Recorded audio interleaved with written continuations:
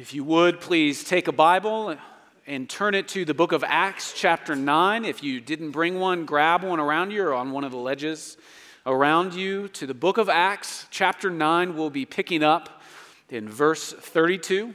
We'll be going through verses 43. Book of Acts, chapter 9, verse 32. The Lord says to us in His Word,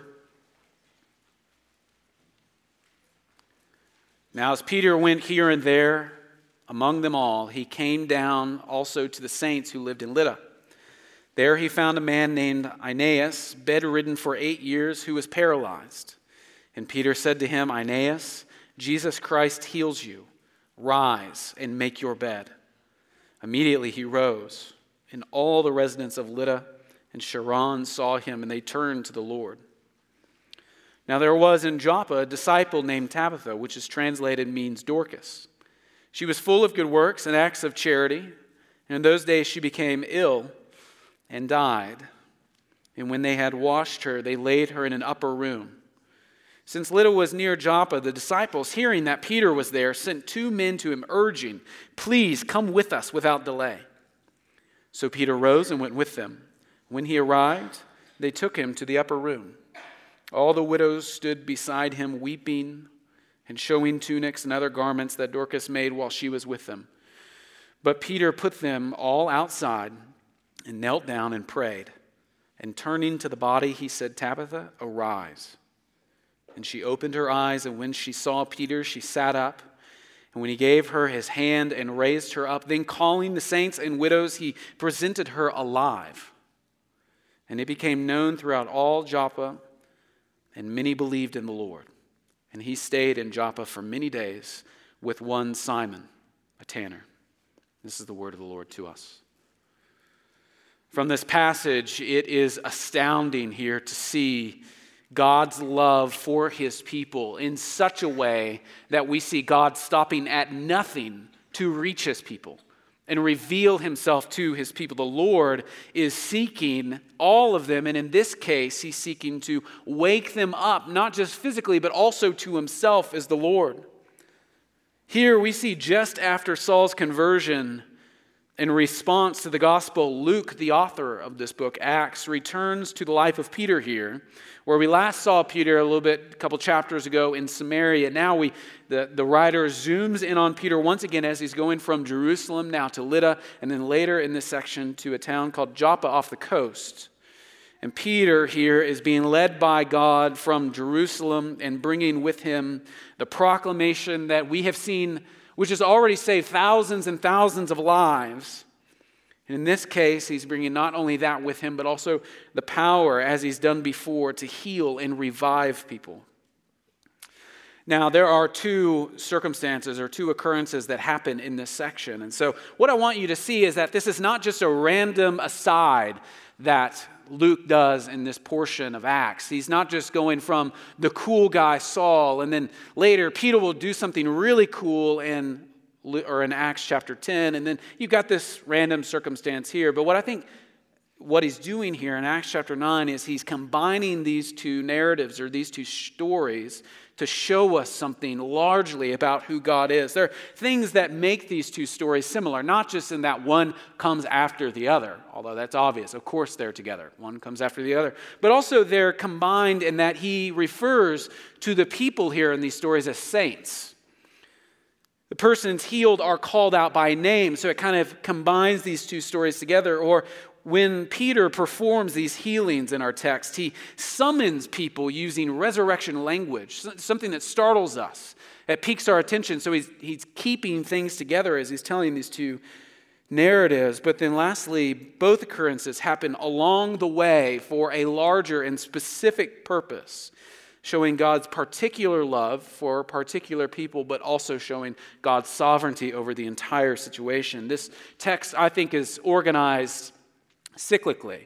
So instead of explaining it, one passage and then the next passage, I'm going to kind of merge them and synthesize them and explain kind of what Peter is doing So in this section of Scripture, Acts 9, verses 32 through 43, I think we see a progression of Peter's miracles. So if you're following along on an outline or if you're a note taker, it would help you to see that the first part of this sermon, what I'm trying to do is show you that there's a progression of Peter's miracles as he's going on. This isn't new for what Peter's doing, so it's not this new revelation, but we can see that there's a pattern that's happening here in our story. There's a pattern of a problem showing up, a word going out from Peter, and then a reaction of the person who he's talking to.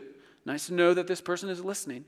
But then also there's this seemingly global reaction to Peter's word as he speaks the name of Christ. So within this progression of Peter's miracles, we first encounter in verse 32 a problem as Peter's ministry carries out from Jerusalem. Look at verse 32. Now, as Peter went here and there among them all, he came down also to the saints who lived in Lydda. There he found a man named Aeneas, bedridden for 8 years, who was paralyzed. So the problem here is that this man has been paralyzed for 8 years and bedridden for 8 years. It could be on the occasion of a stroke or an accident that left him paralyzed, but either way, people are relying on this person whom they know as Peter, and they know that this is a powerful person as well as a powerful preacher. They're calling out to them to help with this problem. In the same way, in verse 36, you'll look that his itinerant preaching schedule brought him down to Joppa. Look at verse 36. Now there was in Joppa a disciple named Tabitha, which translated means Dorcas. She was full of good works and acts of charity. And in those days she became ill and died. And when they had washed her, they laid her in an upper room. Since Lydda was near Joppa, the disciples, hearing that Peter was there, sent 2 men to him, urging him, "Please come to us without delay." So Peter rose and went with them, and when he arrived, they took him to the upper room. And all the widows stood beside him, weeping and showing tunics and the other garments that Dorcas made while she was with them. So in this second circumstance, we see that there is also a problem, but this problem seems to enlarge itself, at least in the way that Luke is presenting it to us in Acts. We have Tabitha, who is known by many people around her as one of the most charitable people they've ever encountered. We know that because when she passes, many of them gather around as people do when someone passes, like you honor and you show respect to that person's life by going to a funeral or a memorial service. But not only did they go and show up at this circumstance, but also they were carrying with them things that this woman had made for them. These widows who we know need to be cared for by other people are carrying with them to this person's passing, things that she had made for them, things that she had provided. She was the one who might clothe them or offer them things that would help them keep going. We not only know this of her reputation being that of a normal charitable person, but she was amazingly cared for in that they not only washed her, which is a normal circumstance after someone passes away. You care for the body as we have respect for the body as it's made by God, but also they were anticipating something. They didn't just wash her and then bury her as would be normal. They washed her and carried her to an upper room and laid her there. Because they heard that Peter was not that far away. Peter, this powerful agent of God who had done miraculous things to people before, who had this amazing testimony into the courts of men, but also this passionate proclaimer of God himself, they knew that he was a little bit away, and so they went for him so that something could happen with their loving friend Tabitha. They heard that he was there, so they called him to come to them quickly. So within this problem, we see that there is a man who is paralyzed and bedridden, but also there is a woman who's dead. And the pattern also shows that when Peter encounters these people, he speaks to them. So look at verse 34. Peter encounters the first person in the story who was bedridden, and Peter said to him, verse 34, "Aeneas, Jesus Christ heals you. Rise and make your bed." Peter acknowledged Aeneas' healing, and he calls or invokes Jesus' name, and he tells this man to get up. But not only get up, but also to make his bed. No longer would this man who was bedridden need to rely on other people. Through the spoken word that Peter gave him, he was able to rise and now take care of himself. In the second circumstance, look at verse 40. And Peter put them all outside and knelt and prayed And turning to the body, he said, "Tabitha, arise," invoking her Hebrewic name. The story of Peter's revival of Tabitha contains similarities to us. If we're familiar with the text of Scripture at all, it might have similarities to what we find in 1 Kings, where Elijah raised someone from the dead by his spoken word, or later on in 2 Kings, Elijah also did the same thing. These echoes of the past are what we see here in Acts 9, but it doesn't just sit there. It actually gets even better, as you might be maybe not familiar with the Old Testament, maybe just the New Testament, where what Peter is doing sounds an awful lot like Matthew 5, where he's even using the same types of verbs as Jesus did when Jesus brought someone from dead to life. "Get up," he said to them. This backwards taste of what's happening in the old shows itself in the person of Christ. And what we see just from that, the power of Christ is continuing to go through his people, but when his people are invoking his name and using his authority and power. These guys, these apostles, Peter here specifically, is doing mighty works in the same way that God has already done these works. And this shouldn't surprise us about Peter himself. This isn't the first time that Peter's healed someone, right? You think of Acts 5, just chapters before. Peter did this miraculous occurrence there. Or even chapters before that, in Acts 3, Peter also there did something miraculous that apostles were able to do. But what isn't powerful here is that there was a problem, or that Peter went in and just spoke the name of Christ to them. But what's powerful here is that the afflicted react. Look in verse 34. So back to the first circumstance. In the middle of verse 34, we continue. It says, "And immediately he rose." Aeneas rose. The reaction of the Lord summoning people from his ailment. Look at verse 40 now. In the second section with Tabitha. "And she, Tabitha, opened her eyes. And when she saw Peter, she sat up and he gave her his hand and raised her up. Then calling the saints and widows, he presented her alive." What we see here in this circumstance, merged within these bookends of what we think were really powerful things are happening, we actually see in this circumstance a miraculous work of God actually taking place in different areas by the same apostle and in different people's lives. And it's amazing to just meditate on miracles. Maybe some of you have actually seen God miraculously work in someone's life or your life, where someone has been healed, where the revelation of God has been so prominent that someone has been summoned to himself, or something that was lodged in your body like a tumor has vanished and nothing explains it. You might have seen these miracles, and these miracles are incredible to think about and meditate on how powerful and how awesome and how majestic God is, in particular in people's lives. But the two stories don't stop at just the individual miracles. It wasn't just that Peter spoke and people reacted, but when Peter spoke, it was like this large reaction in the cities around them. Look at verse 35. It wasn't just Aeneas that woke up. And all the residents of Lydda and Sharon saw him, and they turned to the Lord. Or in verse 42, jump down a couple of verses, verse 42. "And it became known throughout all Joppa, and many believed in the Lord." It's absolutely amazing what happens here. Peter, along his way, as he's preaching the gospel, is a known quantity at this point. It's not amazing that Peter was there doing something, but a paralyzed man who's been suffering for 8 years and been bedridden is able to walk. Or a dead person who is laying there, lifeless, comes alive. A servant to so many people around here, is now alive back with her people. But Luke rests little time to show that in the circumstance of this amazing moment, he rests little time to show that something bigger is happening in the story. He describes that through these miraculous occurrences, through these amazing miracles, that God is actually summoning many, many people to himself.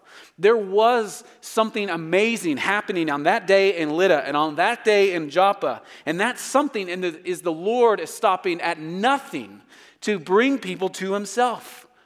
This is the pattern of God again and again and again in our scriptures, that the Lord over everything, who made everything, stops at nothing to make sure that his people are with him, that his people are brought into his refuge. Paralyzation doesn't stop the Lord. Death doesn't stop the Lord. Nature has never stopped the Lord because the Lord is over all of it. In God's kindness, he heals two people, but in God's mercy, he saves others through them seeing these miraculous events. It's amazing and humbling to see this take place. About a year ago, one of my friends from high school, her dad was a long-term heart doctor and heart surgeon. So for decades, he would help people with their heart ailments. And then all of a sudden, one Christmas season, he started feeling what he had been prescribing or describing to other people, what was going on inside of them. And so after months and months of hoping for the heart to be healed, he now sat on a table waiting for a heart transplant. And the person who was going to do this heart transplant was one of his partners. After years, this person who they had worked together, now this person is now working on his friend and his wife in the moment, knowing that if this surgery doesn't go well, her husband is gone, though in paradise, is gone. But also the Lord could heal him.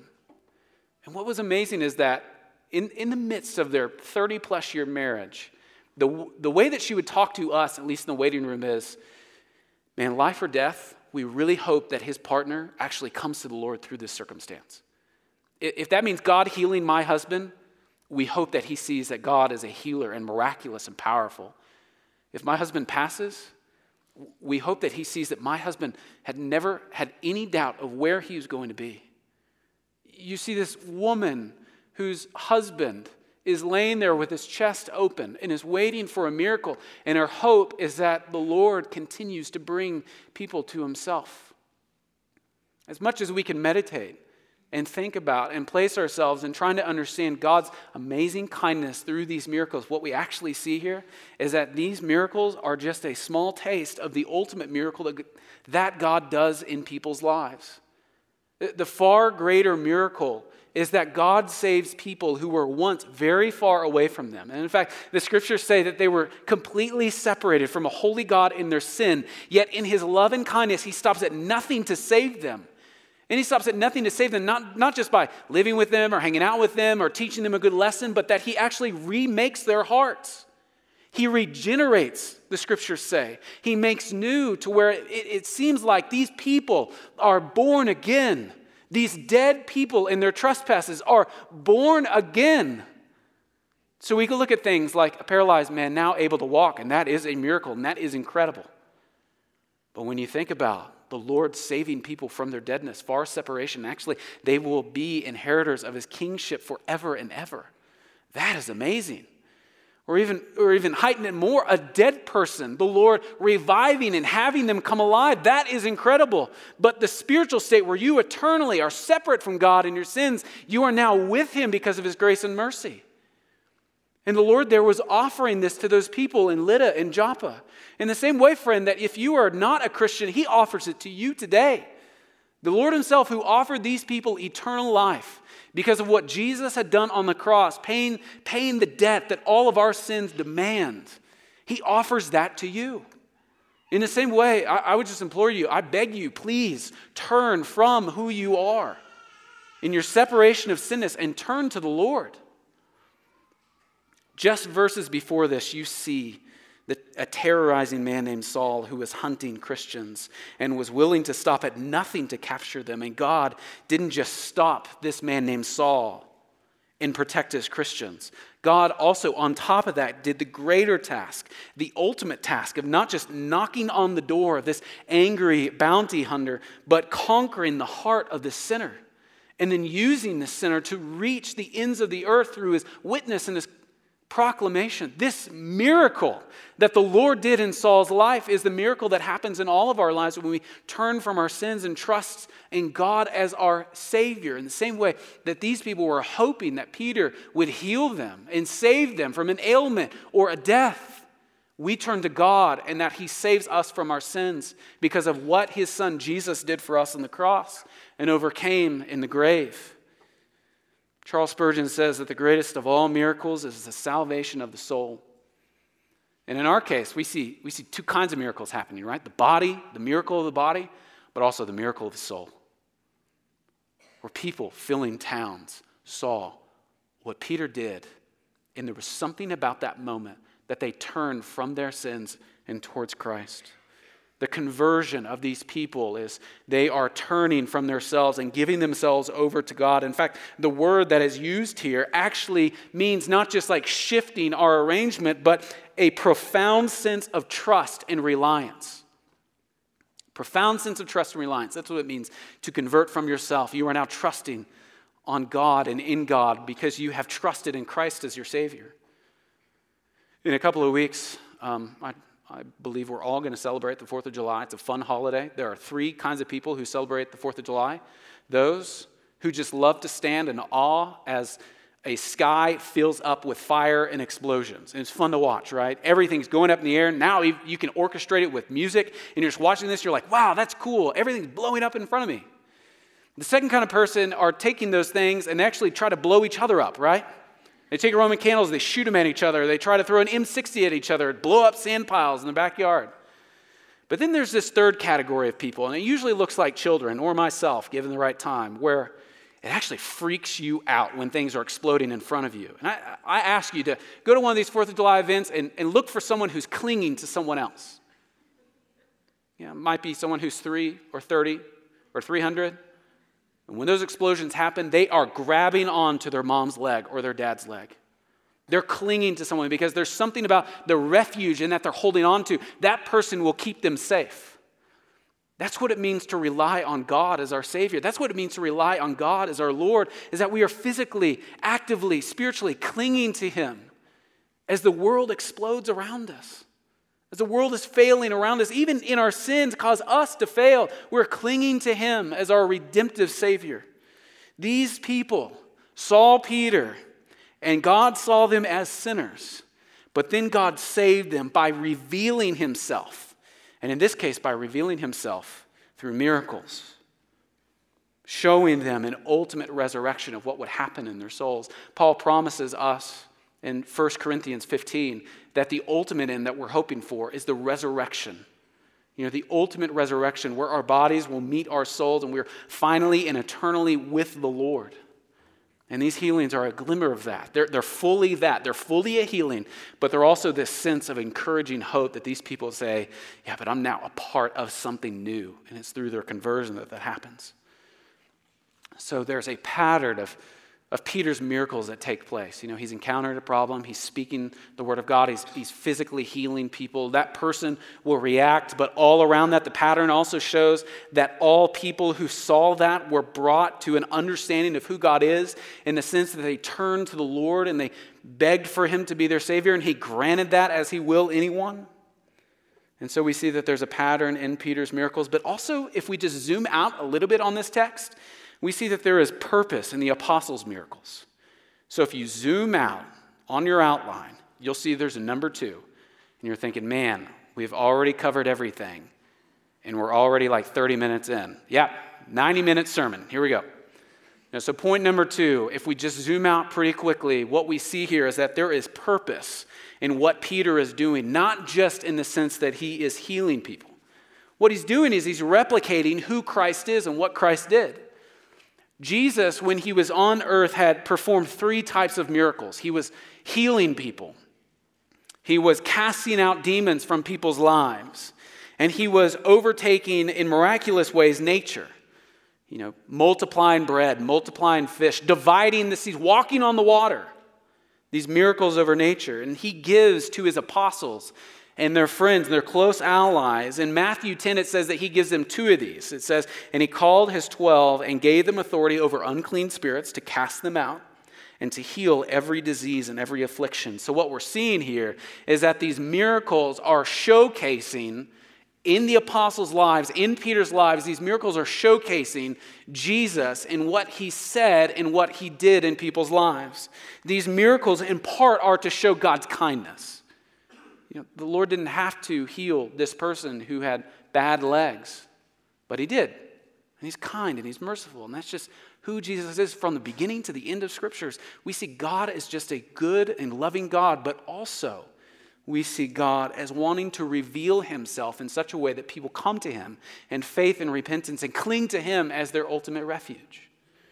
So he is giving these apostles the ability to perform these miracles so that they can replicate what he was able to do.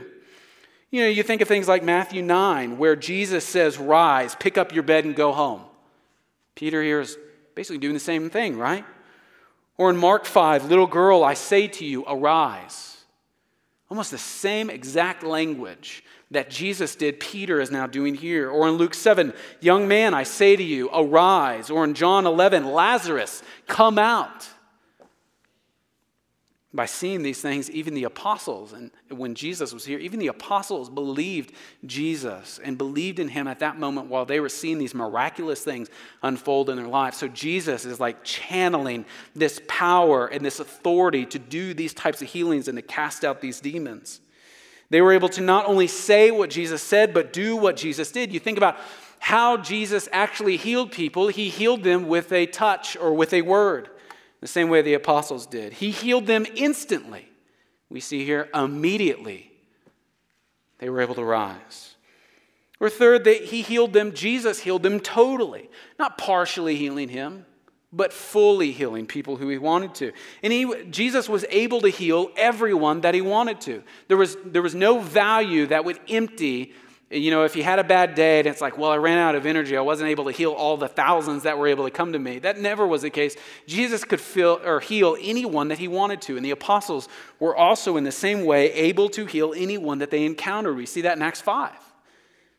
And amazingly, he was able to heal organic diseases, things like legs that would not work, withered hands, blind eyes, and also the ability to heal and rise from the grave dead people.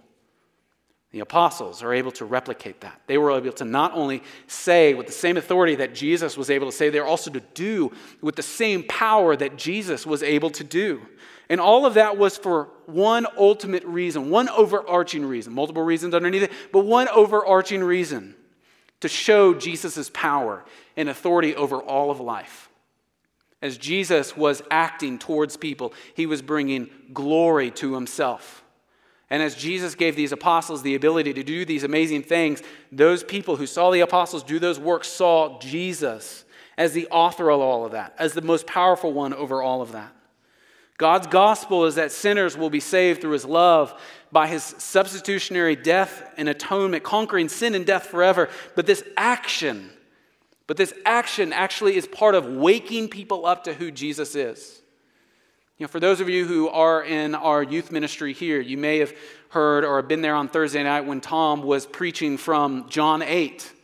And Jesus was testifying to who he was. He was proclaiming that he himself is God. Not just will be God, not just is God-like, but he himself is the very God. And in the same way, Jesus here is testifying to his godness, to his power, to his holiness and majesty as these apostles are doing this miraculous deeds. So don't miss out that they are replicating or almost mirroring back the glory of God over the universe in the same way that Jesus was just testifying to himself. I am the way, the truth, and the life. I am. And in some ways, in amazing ways, and in God's kindness, that power, that magnification of God's glory woke people up and summoned people to who the Lord was. We see this happening in other circumstances. We see it in miracles, and we're thankful for that. How many of us could testify of a friend who may have come to the Lord because they saw God doing something? If that's what God does, then I want to be on his side. We see it in other people where they just became a Christian. They came to the Lord because someone spoke the Bible to them. Someone proclaimed the good news of Christ to them. One of my friends from like 10 years ago, he became a Christian when he was like 35, and he was in jail. And someone handed him a gospel tract, and he read Romans. Right there. Just the proclaimed word and the same power of these miracles. Or maybe it's the broken, guiltiness or the guilty conscience that God gives people to where they realize and they rationalize and they go through the logic, they go, you know what, I'm just not actually a good person and I need someone to renew me. Or it's the love and community that we can give to each other. How many of us can testify to someone else saying, you know, I came to a saving knowledge of the Lord because someone acted like Jesus to me. They invited me into their home. They didn't judge me by what I look like or what job I had. They just wanted to be my friend. And over time I realized that their friend was Jesus, and I wanted that friend more than anything. And the Lord revealed himself through that way. In the same power, these miracles illuminated through the work of the Holy Spirit, illuminated the souls to where these people saw what God was doing and they put themselves in the encampment of that Lord. So the purpose here of the apostles' miracles is to glorify the Lord. And God uses these apostles and these miracles to bring credit and honor and glory to himself. It's amazing to think of these two circumstances. If you just look at them, you go, man, Acts 9, 32 through 43, that is an awesome text because people are healed. Yeah, it not only is it awesome because people are healed and more people are brought to an understanding of who God is. All of these people came to a saving salvation. And the Lord stopped at nothing to save them. He overcame so much, not just in his own life and what he did, but also through these miracles in people's lives.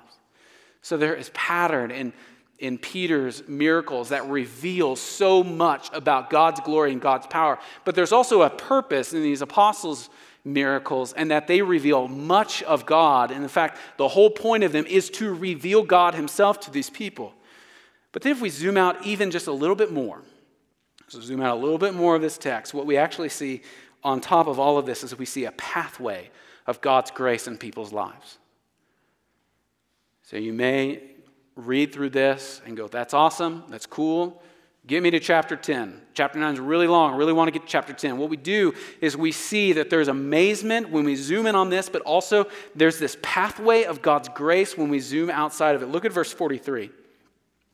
And Peter here, he stayed in Joppa for many days with one Simon, a tanner.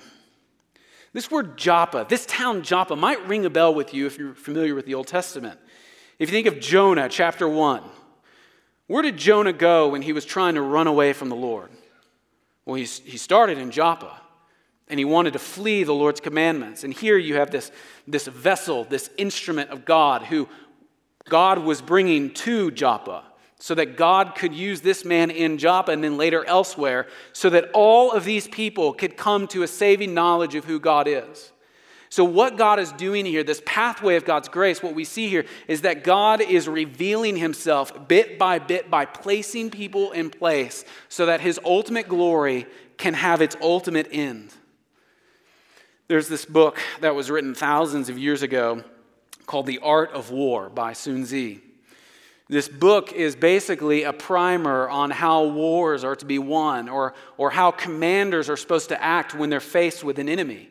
In the middle of this book, you've got kind of 9 steps that an army should take if they really want to take over somewhere else. You know, you start with spies in the beginning, and you come with spies in the end. The last one that I love the most is you just set everything on fire. But in the middle of all of that, you start putting people into place bit by bit. Maybe a cavalry over here, or you might have an air attack, or maybe you go through the water. But there are these 9 things with the ultimate end of absolute taking over of whatever you're trying to go after. And what God is doing here in our text, in Acts, in its entirety, is setting people up bit by bit, so that he overtakes sin and Satan and despair bit by bit, and he reaches the ends of the earth. And what he's doing with Peter here, it might just seem like Peter's having a great day and he's being himself, but what God is doing in the midst of him healing people and doing amazing work, he's setting up this movement to where it's about to go global. It's about to reach the end of the earth through the Gentiles, through what many people believe for centuries were unable to ever understand God is, and God is about to reveal himself to them in a miraculous way. What we see here is God's sovereignty, using his vessels, his people, to take over every sense of evil and despair that is in front of them by offering this suffering servant who was on the cross, by offering the Savior who was offered for them and giving them eternal life. The message here through all of this pathway of grace, is that God is going to the ends of the earth because God cannot be stopped when he wants to reach people and love people. A doorway will not stop him. A border on a country will not stop him. Even people who seemed unclean or not good enough will not stop God when he wants to love people. You think of Peter here, he's staying with a tanner. A tanner is someone who tans, right? Very good. He's staying with a tanner for years and years and centuries and a millennia. These kinds of people were thought unworthy to be even around a Jewish person. And Peter doesn't just stay with him like, well, it was a stormy night. I've got an early flight. And so, I can just sleep on your porch. I know I'm not supposed to be around you. He stays with him for days. What do you think they talked about? We don't know. But what does Peter always talk about? The love of Christ, that it will stop at nothing when he wants his own people. So what we see here is this pathway of grace when we zoom out and we see God at work in everyone's lives. In this case, God is stopping at nothing, even to the point of using Peter and miracles to reveal himself to people and bring people to himself in salvation.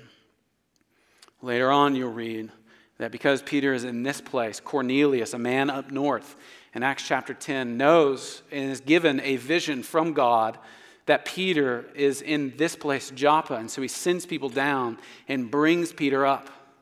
God is continually placing people for his ultimate purpose. He's bringing people to himself by using Peter's miraculous works and the other works of the apostles. But more than anything, just walk away with knowing that through things like this, through circumstances like miracles, proclamations, people coming to the Lord, it just gives us a greater, more full, not only appreciation, but trust in the will of God. When we pray that the Lord's will be done, when we entrust that the Lord will take care of what he desires to take care of or who he will ultimately speak to, we think of circumstances like this where the Lord's love had nothing in front of it that would stop him from loving his people. And so it just creates this sense of care in all of us for the Lord's will to be done. We can trust it with joy. The Lord stops at nothing to see his people being brought to himself. And in this case, he stops at nothing even through the sense of a paralyzed man or a dead woman. His love is so great for his people that it causes his people to turn on a dime towards him. And we hopefully are just living testimonies of God regenerating us, setting us onto a path where he is ultimately bringing more and more people to ourselves. The greatness of God is at show here. The words that we're going to be singing in a song in just a moment talks about how great God is. And what I love about this song is you can't A, sing it quietly, or B, sing it without a little bit of choking up in the throat. We see time and time again where God is great, where he is powerful, where he is holy, and his love stops at nothing to bring people to himself in his glory. Amen? Let's pray together. Father, we come to you this morning in just pure joy and thankfulness that you save us in the same way that you saved people in Lydda and in Joppa. You heal our hearts in the same way that you healed Aeneas physically, in the same way that you healed Tabitha. You make us new. You give us life, Lord. Father, we praise you, and may we have lives filled by you that bring credit and honor and glory to you forever and ever. God, we say this and pray this in the power and in the name of Jesus. Amen.